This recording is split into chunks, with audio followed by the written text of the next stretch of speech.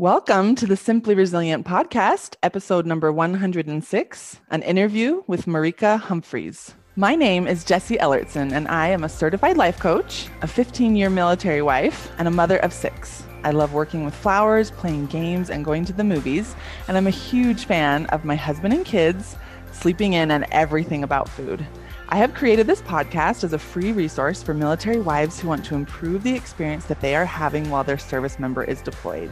If you are ready to thrive while your husband is away, then you are in the right place. You guys, I'm so excited for my podcast episode today. I have recently interviewed my good friend Marika, who is also a life coach at the Life Coach School, certified at the Life Coach School, same as me, and also has some very cool military background that I was just so excited to get her on my podcast. I'm going to go ahead and read her bio to you right now to introduce who she is and what she does, and then we'll get right into the interview.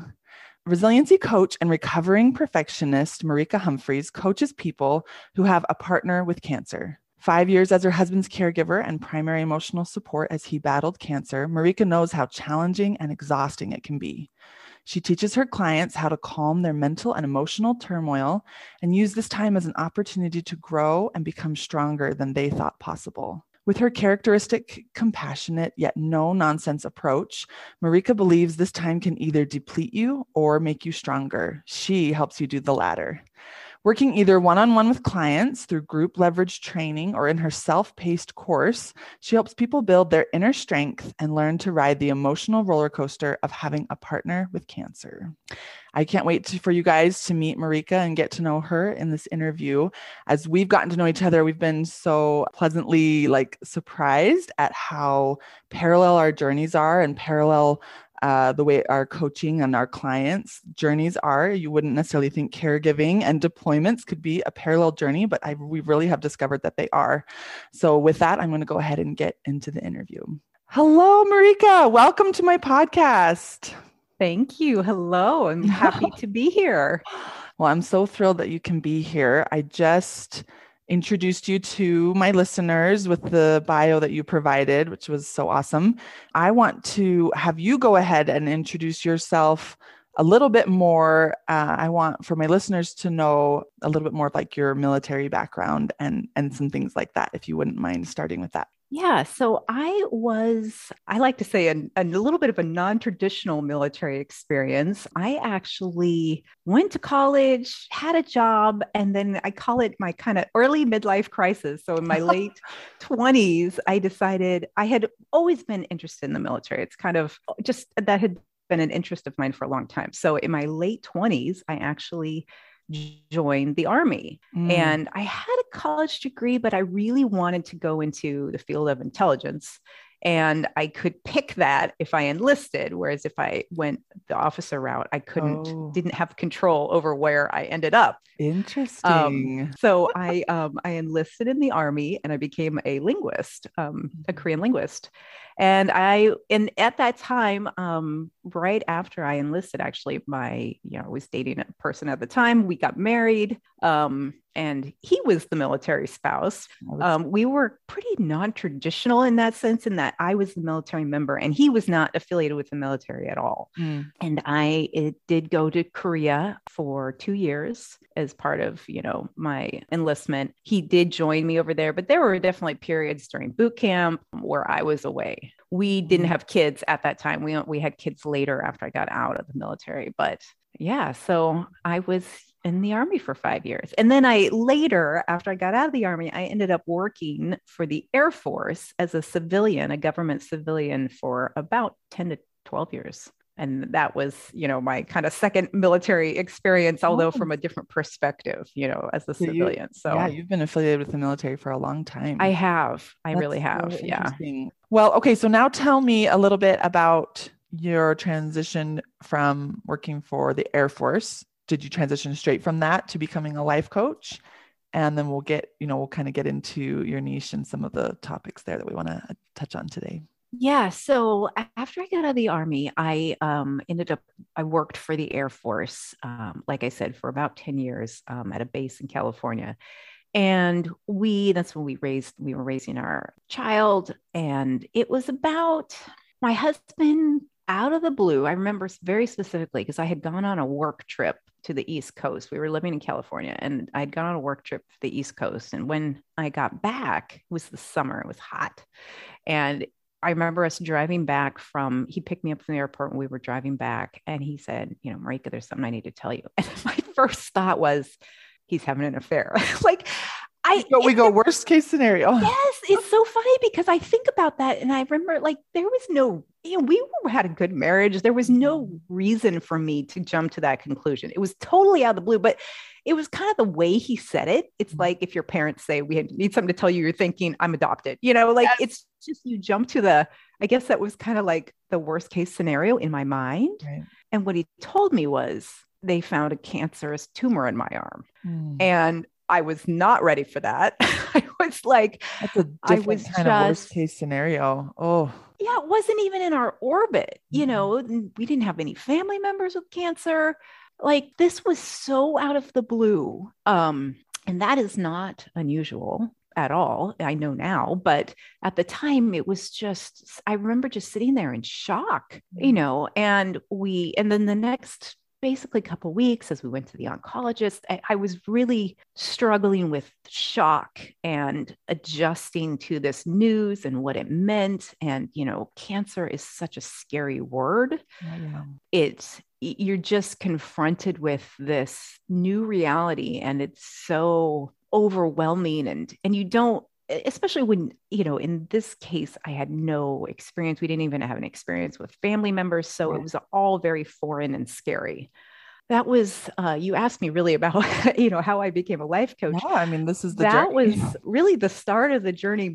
So we got through this first year. It was super intense. He had chemo. He had a huge surgery. They replaced his arm bone. It's pretty amazing what they can do. But there was a lot of emotional trauma. The chemo was super intense, which just rocked him.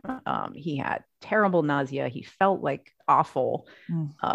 So that was a rough year. And basically we got through it though, as far as they could tell. They, got all of the cancer, removed as far as they can tell. So after that, we, kind of went back to, I would say, regular life, roughly regular life. There was always a shadow, I would say, over our life after that experience. But about 2 years later, he was feeling weird. And long story short is we found out that he had a brain tumor, like a big tumor in his brain, which was very scary. And that was kind of, I call it almost like phase 2, because it was the start of, it was a different type of cancer, actually, totally different from what he had in his arm. He was medevac to a hospital in San Francisco, and we met with the brain neurosurgeon, which there's not very many of those. They're like unicorns, and right. So they successfully removed it. That's also amazing what they can do. But while he was in the hospital at that time, they found that the cancer from before what was in his arm had spread to his chest. So that was a point at which I knew emotionally that very much kind of like your experience, right? You had been through a deployment and it was awful. And you knew, I don't want to do that again. Yeah. I think I felt the exact same way at that point. I had been through this initial, his initial diagnosis and all the things that went with it. And I thought, I don't want to do that again. Yeah. Something has to be different. And I just remember, there was one point I remember sitting in the hospital room, not the hospital room. I had walked down the hallway and found this dark hallway and just sobbed because I knew what we were in for. I knew that this was it was just going to consume our lives for the next who knows how long, and all the uncertainty and the appointments and the, just awfulness that Dave had to, withstand. I knew what I was in for, which made it worse because I'd been through it before. Yeah. So it wasn't for a couple more months. It was kind of basically when he was recovering that we were heading to an appointment down in San Francisco, which was a couple hour drive for us. And he found a podcast that we had gotten in this huge fight because I didn't sleep well all night because we'd gotten in this huge fight. So I was trying to sleep in the car. He was driving and he found this podcast. And by the end of the 2-hour drive, he was like, oh my gosh, Marika, you need to listen to this. It had completely changed his mood in the space of 2 hours. And that was really the start of what became the next chapter of my life. I didn't really know it at the time, but that was our introduction to the Life Coach School and the Life Coach School podcast. I know for you, it was Jody Moore's podcast. But and yes. And we basically, both of us, and he was always, this is something we shared. We were always into how can we improve our lives? That was an interest we both had. Shared. Cool. So we started listening to the podcast avidly. We eventually became coaching clients of Brooke Castillo and the Life Coach School. Again, just like you, our journeys very, very parallel there, where we started getting coaching ourselves. And then probably maybe, I don't know, not even a year after listening, I thought, this is what I want to do. I want to do this, And my husband did too. So our original plan was to coach as a couple, have a business where we coached people who were going through cancer. And he would coach the person with the diagnosis, and I would coach their spouse. And we went to training together. We were one of the few couples, one of the first, I think, couples at the time to go to training together. Oh, yeah.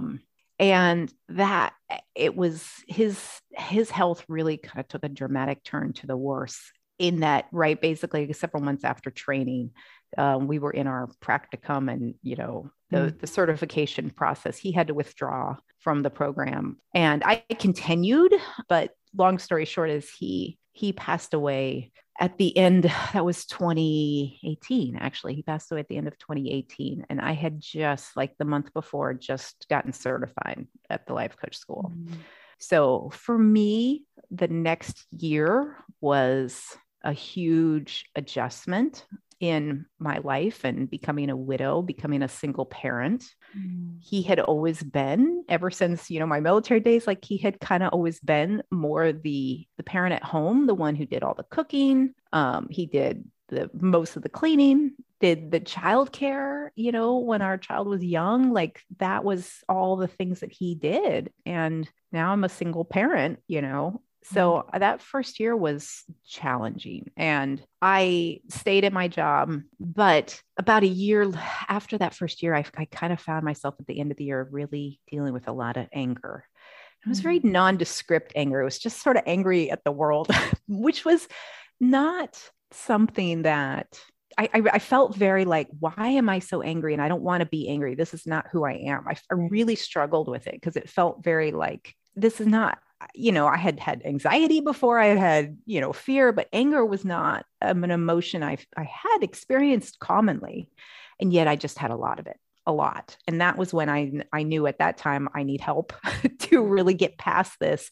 So I reached out to another Life Coach School coach who coached widows, Krista St. Germain. I'm sure you're familiar. Yes. And joined her program. And it was during that program where I really felt like I got myself back. I kind of reconnected with who I was and what I wanted. And during that time is when I realized, if I'm going to be a coach, now's the time, because as I've seen, life is short. And my husband was 51 when he passed away. And he was older than me. So I was 45, I guess, at the time. So that was when I made the transition, basically about, I kind of planned it, I had 6 months. I gave my work 6 months notice and I said, I'm going to leave. And everybody thought I was absolutely crazy because I had this government job, very secure. I'd been there for a long time, but I had been feeling burned out for a while, actually. So that was nothing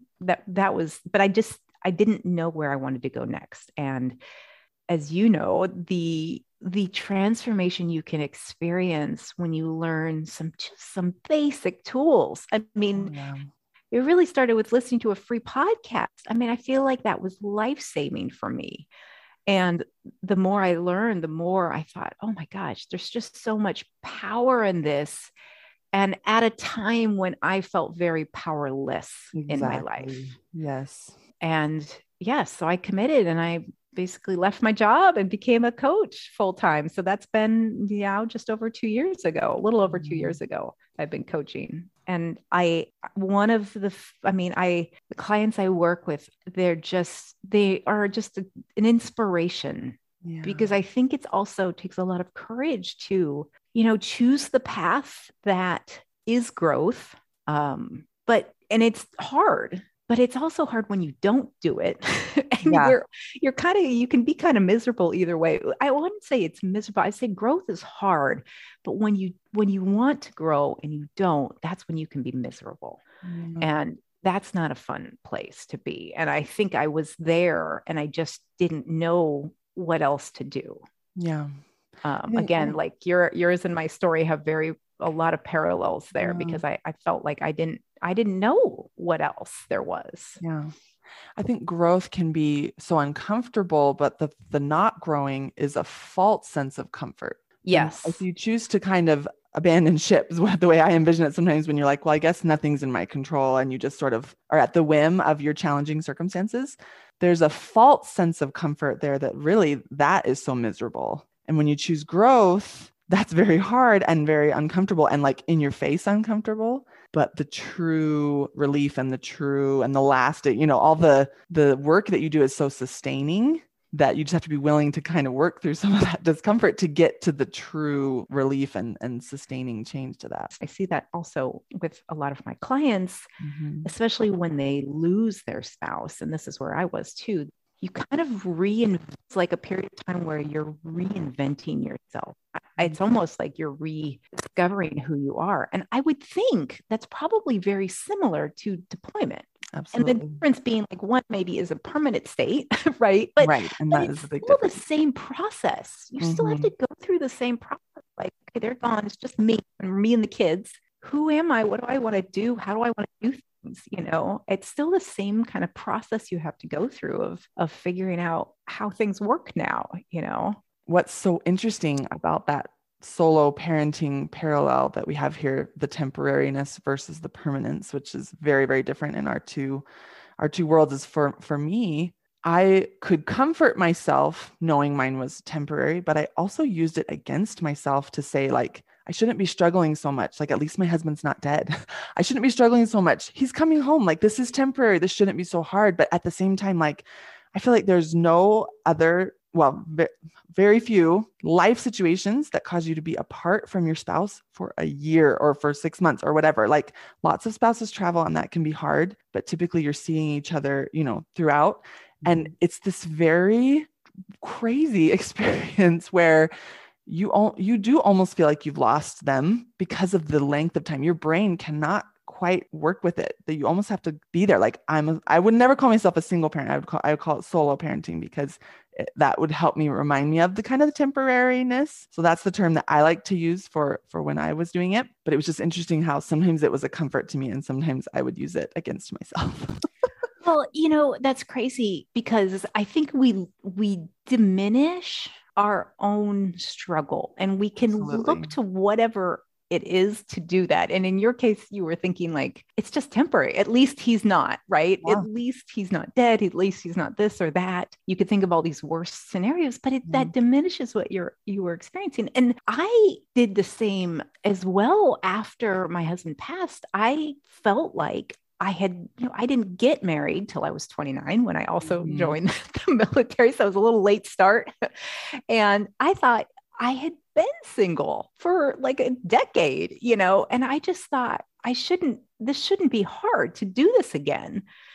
And it was very hard, but I diminished that struggle because I thought I should just be able to handle this. I know how to be single. Yeah. It wasn't like I just got married right out of high school and never lived on my own. Yeah. So I used that against me, right? That I had this experience. So this shouldn't be hard.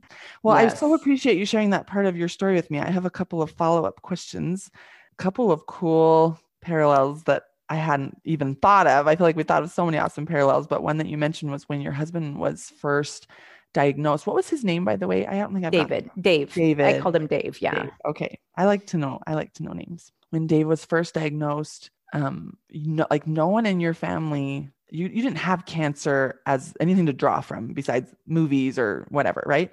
And that happens, I mean, that happens so often to military wives and families too, because I mean, that's how it was for us. When my husband came home and he's like, I think I'm joining the military. And I was like, what?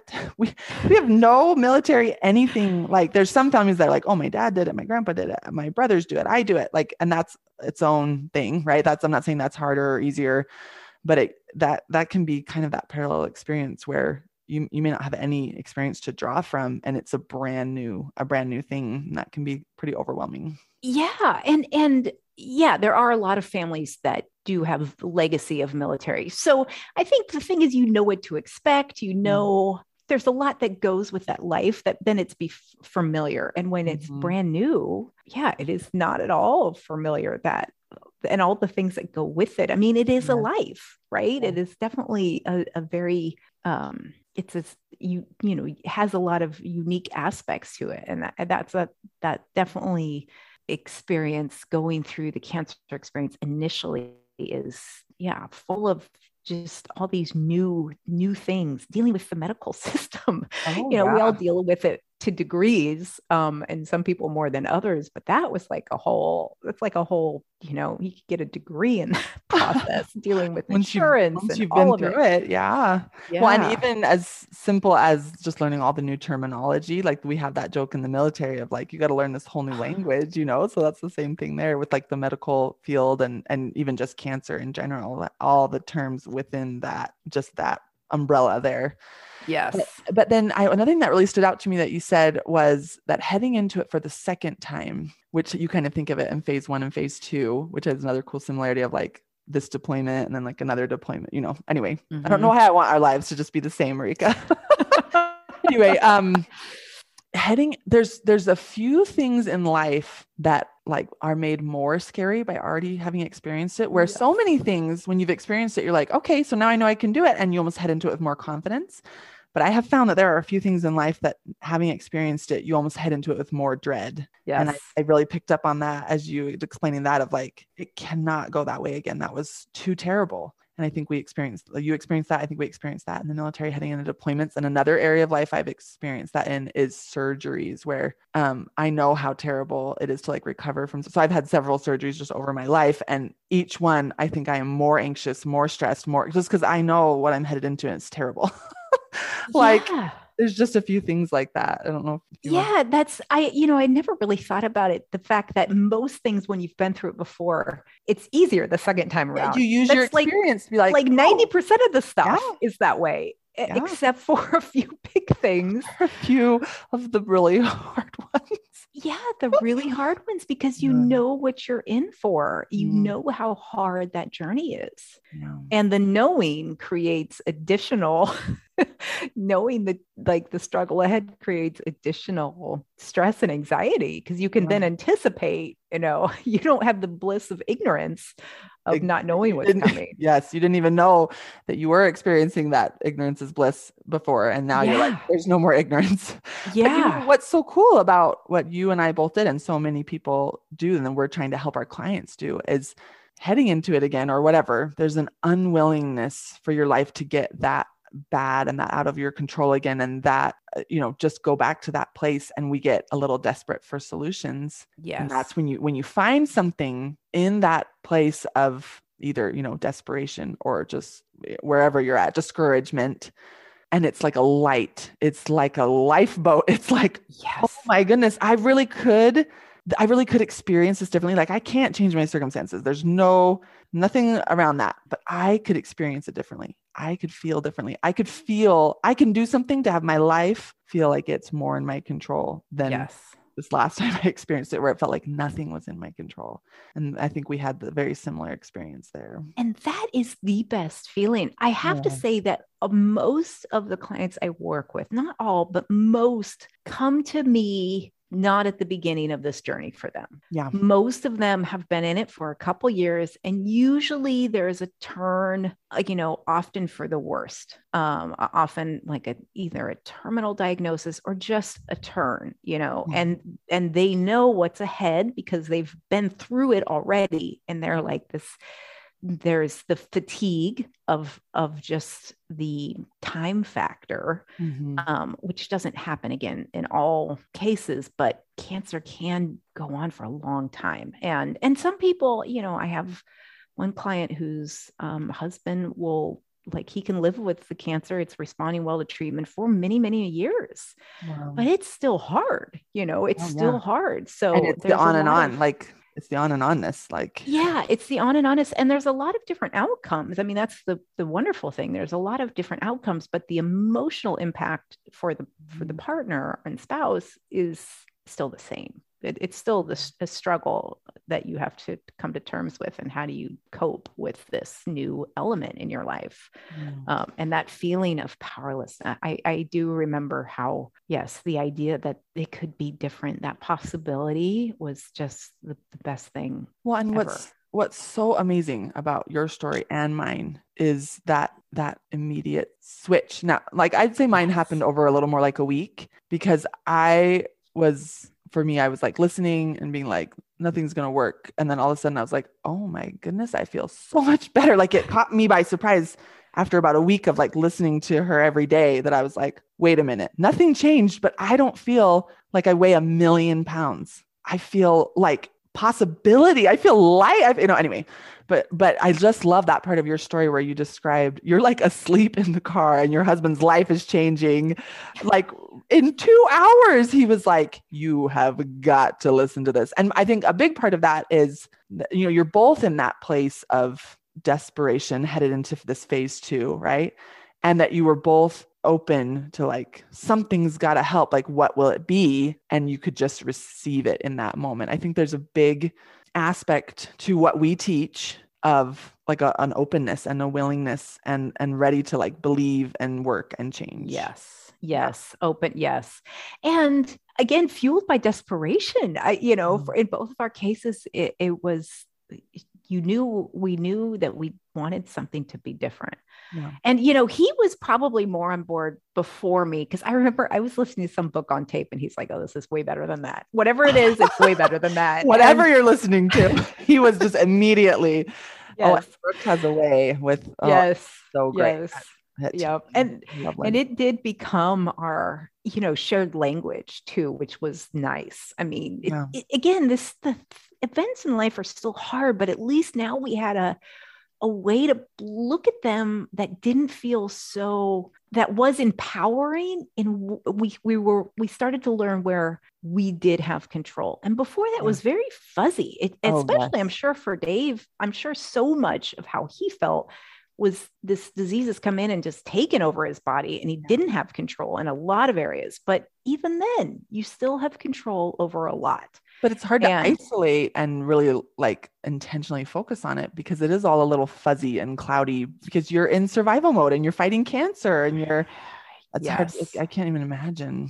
Yes, totally. So when you learn about these things, when you learn about the model and you learn about mind management, you get a framework, and you get, and it's a consistent framework. That's one of my favorite things. Anytime I've ever kind of studied in other self-help areas, it's like, sometimes we do this and sometimes we do this. And what we teach is it's the model every time. It's the model every time. And I love that. But you get a framework. And then between the two of you, you also, like you said, had that shared language that you could start to express yourself in words that you could each understand. It gives you these new tools and this new language to access your mind, access, what's in your control, and even share the terrible parts more effectively and intentionally. And I'm so, so glad that you guys found that. Oh, I know. I am too. Yeah. Yes.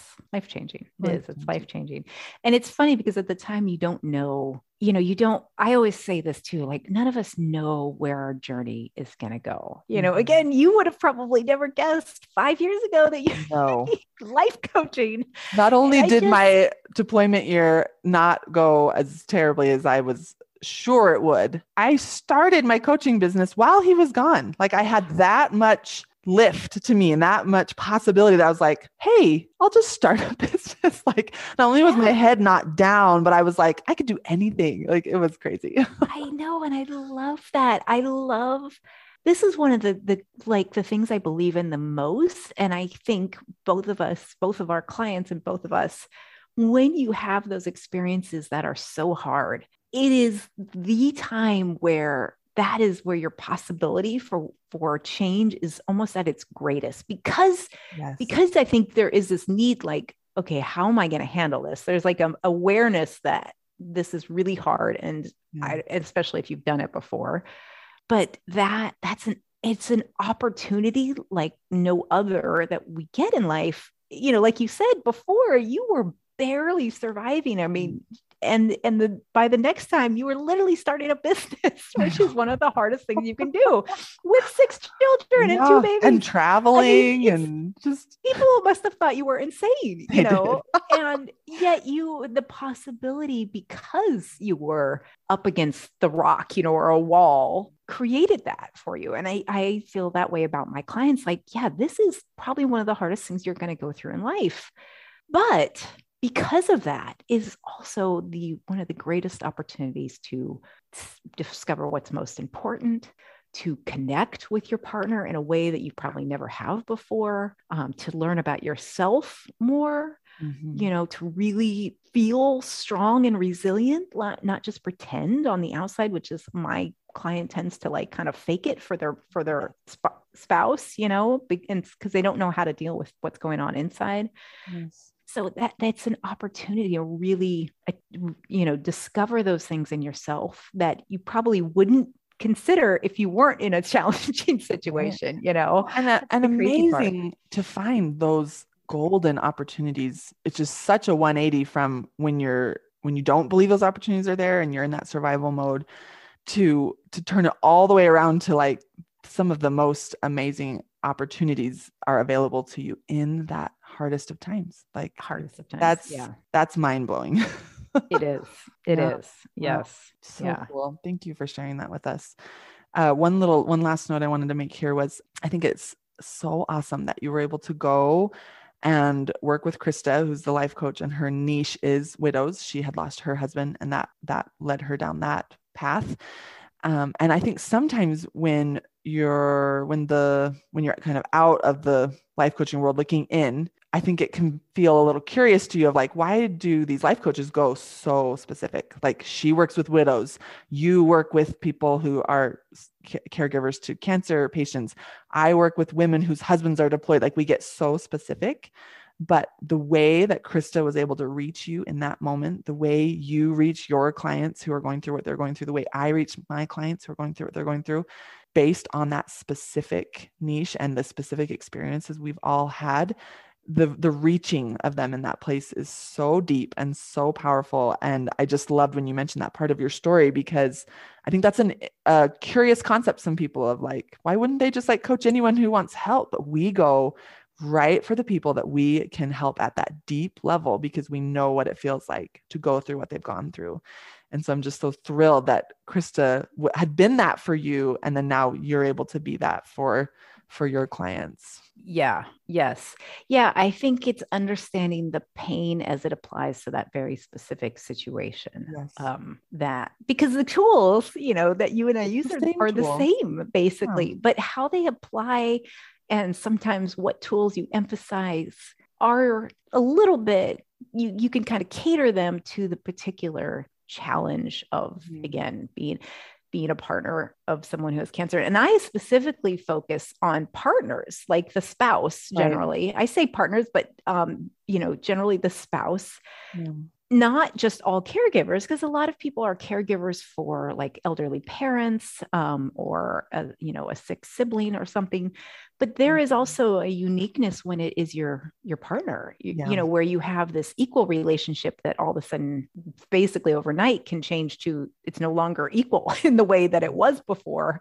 And now they're really struggling and you're trying to figure out to readjust. So that's a unique aspect of just caregiving even. Not to say that, other caregivers have different challenges, but it is different when that relationship is with, your elderly parents or an aunt, or, it's just a different dynamic. So I focus on the spouse because is my experience. And I think there's relationship challenges that come along with that, Well, it's similar to how I don't work with like parents of soldiers, even though I could help them. I love them too. And I don't work with the stay-at-home husbands, like the home front husbands. I work with home front wives because I just don't believe that I'm the best fit for them. I know I can help the wives in such a more in that way, you know. And one point I was going to make here for me, I think one of the powerful things of the specific niche and the specific, like, this is who I work with, is our brain is so good at protesting, right? And so for me, when I was listening to Jody Moore, and I wonder if it was similar for you when you're listening to Brooke Castillo, your brain is throwing up these little protests of like, but she doesn't know what it feels like to go through a deployment. Like, I'm loving what she's saying. I'm feeling better, but my brain is still protesting of like, yeah, she can say that because she doesn't know what this feels like. So I love knowing that when I'm working with my clients, that their brain can't throw up that protest. Like, there will be other protests, but like we want to decrease the protest so it's not so hard to like work together and make progress. And our brain is just fantastic at finding those little protests. So I just love that I know that my clients, like, their brain won't throw that up. It can't, you know? Yeah. There's a huge knowing that someone has been there, I think, is powerful, you know, and you see them again. I think that's why group coaching can be really beneficial because you see people at different levels of the same journey, basically the same journey. And some people start just at the beginning. Some people are more at the end.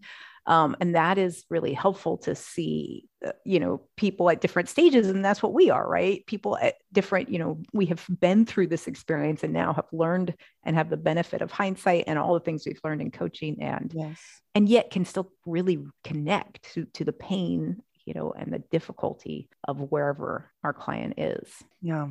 We've touched on this already, but I really want to get into how you work with your clients on opening up to the negative of it as well. Like the relief that comes from finding empowering thoughts and positive thoughts. But then there's this second awesome layer of relief that comes from learning to feel terrible without the resistance, without acting it out. Like that anger you were in that you described was resistance and acting, you know, it wasn't you, but it was you trying to cope with the negative emotions rather than open up to them and experience them. And just, can you talk a little bit about that?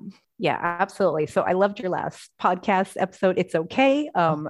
Because I think I talk about this a lot. Part of the reason why is a lot of the emotions that I experienced and my clients are experiencing are really intense. It's usually grief, anger, and fear. And one of those tends to predominate because they're coping with, you know, looking at they could possibly lose their partner, like this whole new possibility. And those emotions are so intense that you can't easily change your thoughts around them. So the first thing I always talk about is just let yourself feel it first, because we don't want to. Like it's so the first thing we want to do, because it is so uncomfortable to feel scared or to feel angry. And this was my own experience, right? I didn't want to be angry. I was angry, but I didn't want to be angry. So I would just resist it. And the first thing, of course, Krista coached me on was just letting myself be angry. Just stop resisting it.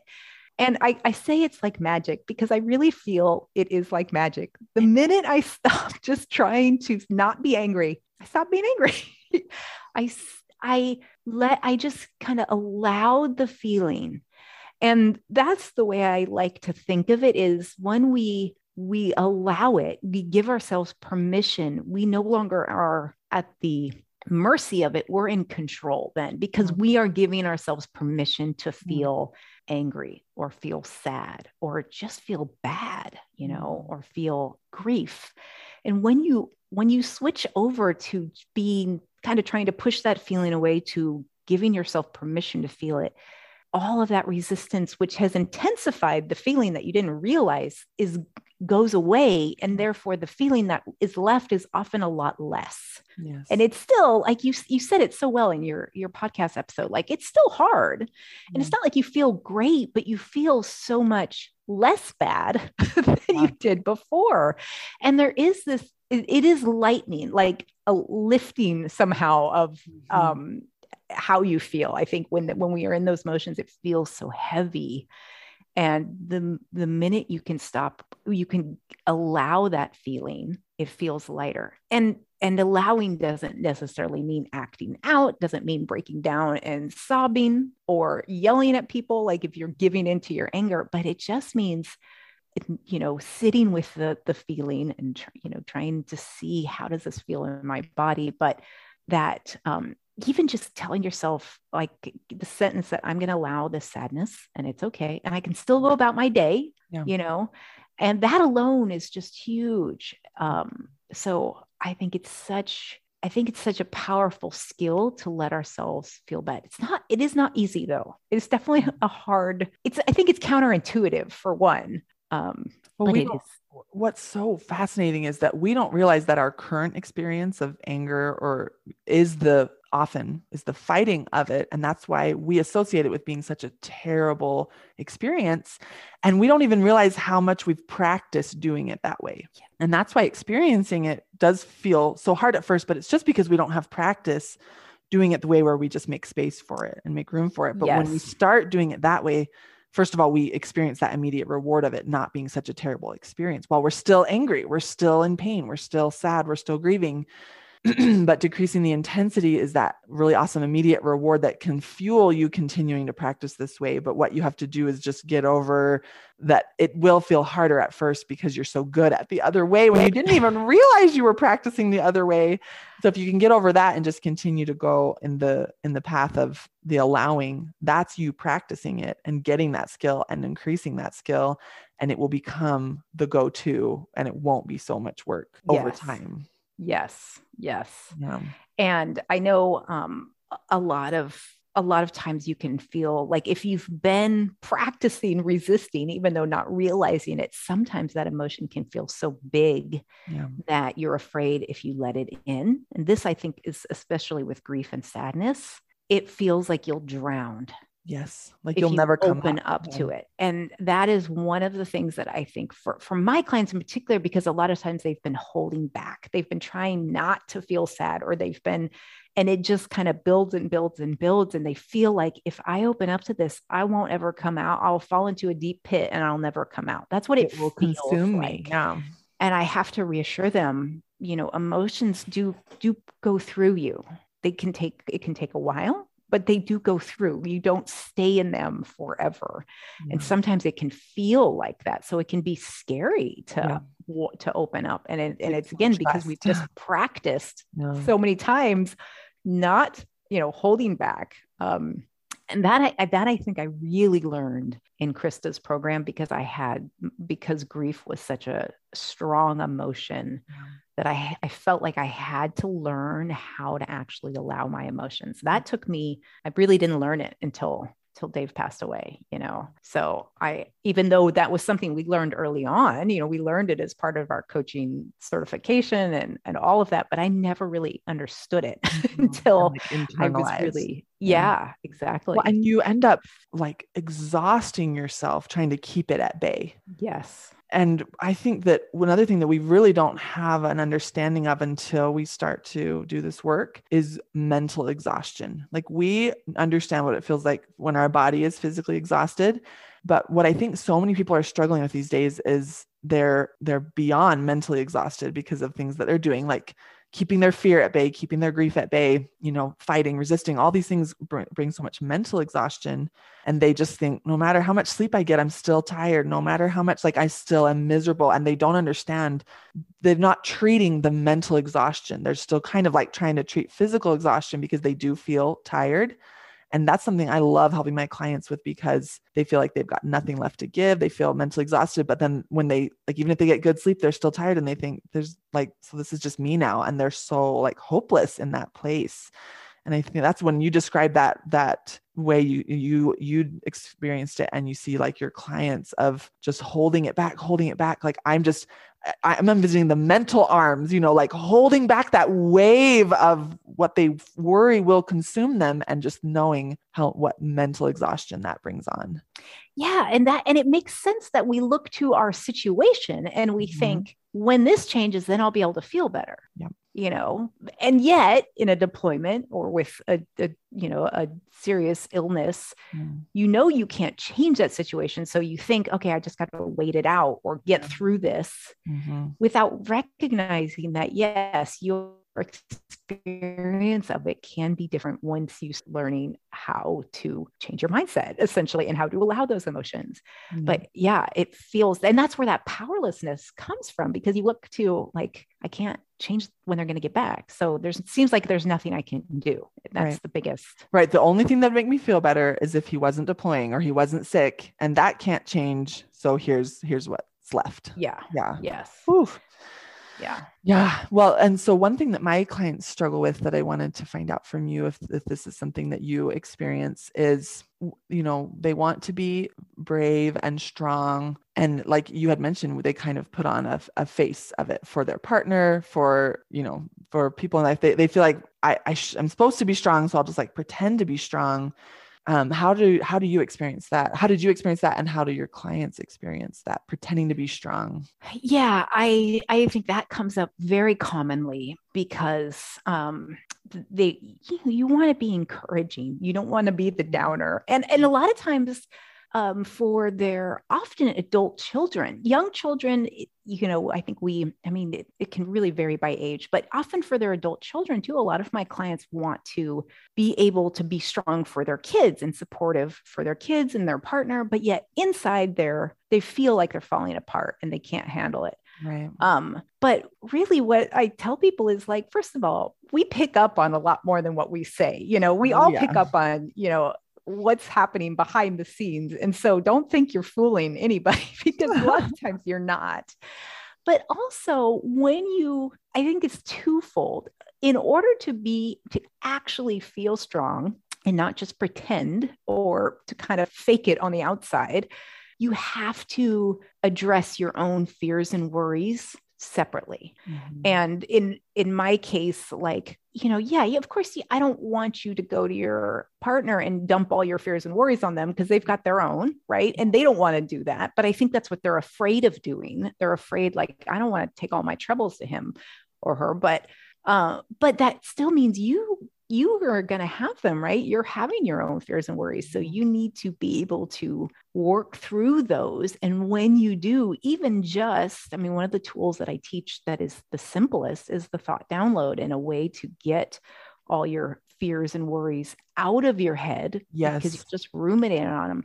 And even just that alone, kind of clearing them out, will allow you to then go and be with your partner and actually feel more stable and strong. And then sometimes it's okay to show that this is hard for you, especially with our children and our adult children. And a lot of times, like when we communicate that, when we show them that I am struggling here and it's okay, like it's okay to struggle and it's okay to feel sad. We're communicating that emotions aren't a problem. Yeah. They're okay to have. Don't make us weak.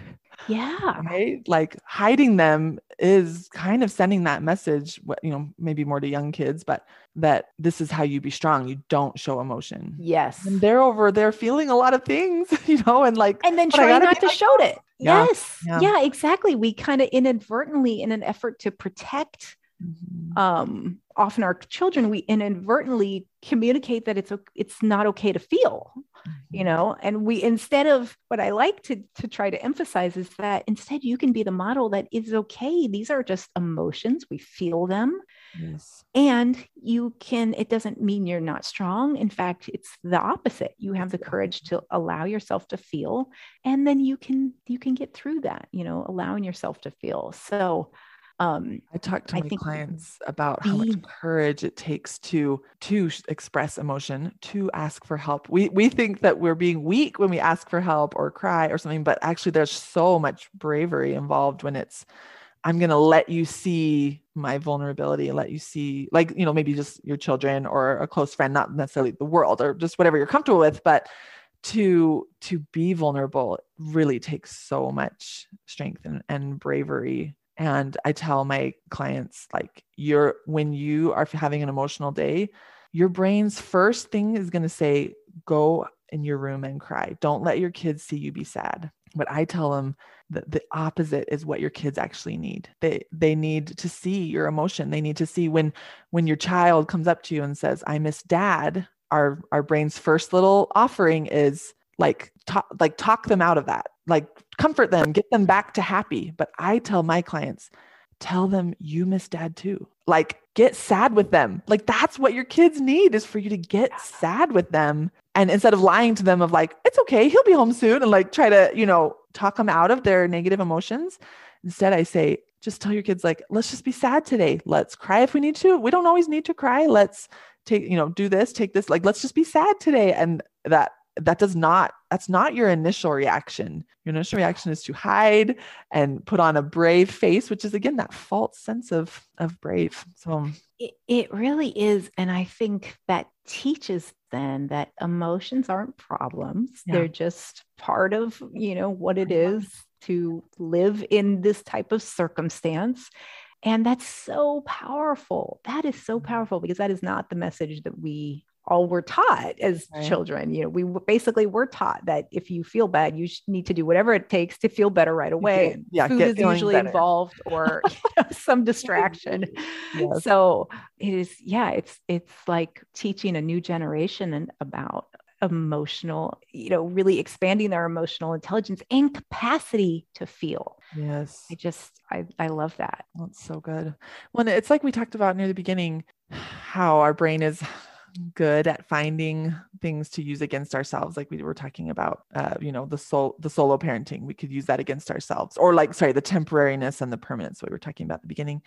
What I've worked with my brain to do, and what I work with my clients, is to identify what you're feeling and the way your brain is trying to use it against you, whatever. And typically the solution isn't to just tell your brain to stop. It's to make space for all of the feelings. So for example, when I am using the temporariness of my husband's, of my solo parenting, of him being away, sometimes it's a comfort to me where I'm like, he's coming home, and it feels like a true comfort. And then sometimes I use it against myself, like I said, and I'm trying to comfort myself, but it's not working. Like, at least he's coming home. But instead, what I need to do in that moment is just make space for missing him, make space for how hard my current experience is. And I can say, I can simultaneously, this was a very new concept for me at the time, but I can simultaneously be grateful that my scenario is temporary, and be so grateful that my husband has a good job and he's making money and that he loves me. And, there could be so many reasons why he's away that would not be those things. Right. And simultaneously feel scared, worried, tired, overwhelmed, in pain. I can feel both things at the same time, where I think that when we don't have that skill practiced of those simultaneous experiences, that's when we try to just talk ourselves out of what we're feeling. We try to get from sad back to happy as fast as we can, because we just sort of think there's only space for one kind of feeling or one kind of experience. But I love to help my clients open up to that simultaneous experience, because so much of life is I feel grateful and sad right at the same time. So let's make space for it. Yeah, I love that. I love thinking. I think it was new for me too, to realize that you can feel two things at the same time, two seemingly contradictory things, And I like at certain times to have a mantra, this is hard and I'm getting through it. It's acknowledging that I'm overwhelmed and I know it's temporary, or I'll get through it. Kind of, there is a duality. There is always both. And like you said, we often tend to think that it's just one or the other, or if I'm sad, I need to get back to happy. And you can have both at the same time. I love thinking about it that way. And our brain is totally capable, when we feel like there's only one experience available to us. I've learned that it just means that in that moment, I'm not managing my mind. It means I'm letting my mind manage things, and it's saying, I only have room for one. So, we got to go one or the other, where I just gently work with it to say, actually, there's room for both. Let's just do both. And then it's okay. I talk to my brain like it's separate from me. I know it's me, but I have this little, I don't know. I have conversations with myself all the time where it's like I'm coaxing my brain and talking to it like it's this separate entity, but I know it's just me. It is like a separate part of you, right? It's like, I know there's some coaching practices that, there's certain aspects of our personality. Actually, in Krista's program, we talked about the perfectionist. Not everybody has a perfectionist, but like the part of ourselves that's really hard on ourselves. And we gave it a name. And for me, it was like this gymnastics teacher who was like super strict, demanding perfection. And, so it is the part of you that's like, has certain traits that, and I think when we think about it as like the separate entity, it also contains it a little bit too. Like, okay, it's not doesn't have to take me over because it's just a separate entity. So I think there's a lot of power in that. Definitely. It's not me. It's just what my brain is offering me. Like it does give you that separation, which I think is nice. Yeah. Yeah. Well, this has been fantastic, Marika. I have just loved getting to know you even more, having you on the podcast today to share all of this good stuff with my listeners. I know they're going to have so many great takeaways from our conversation today.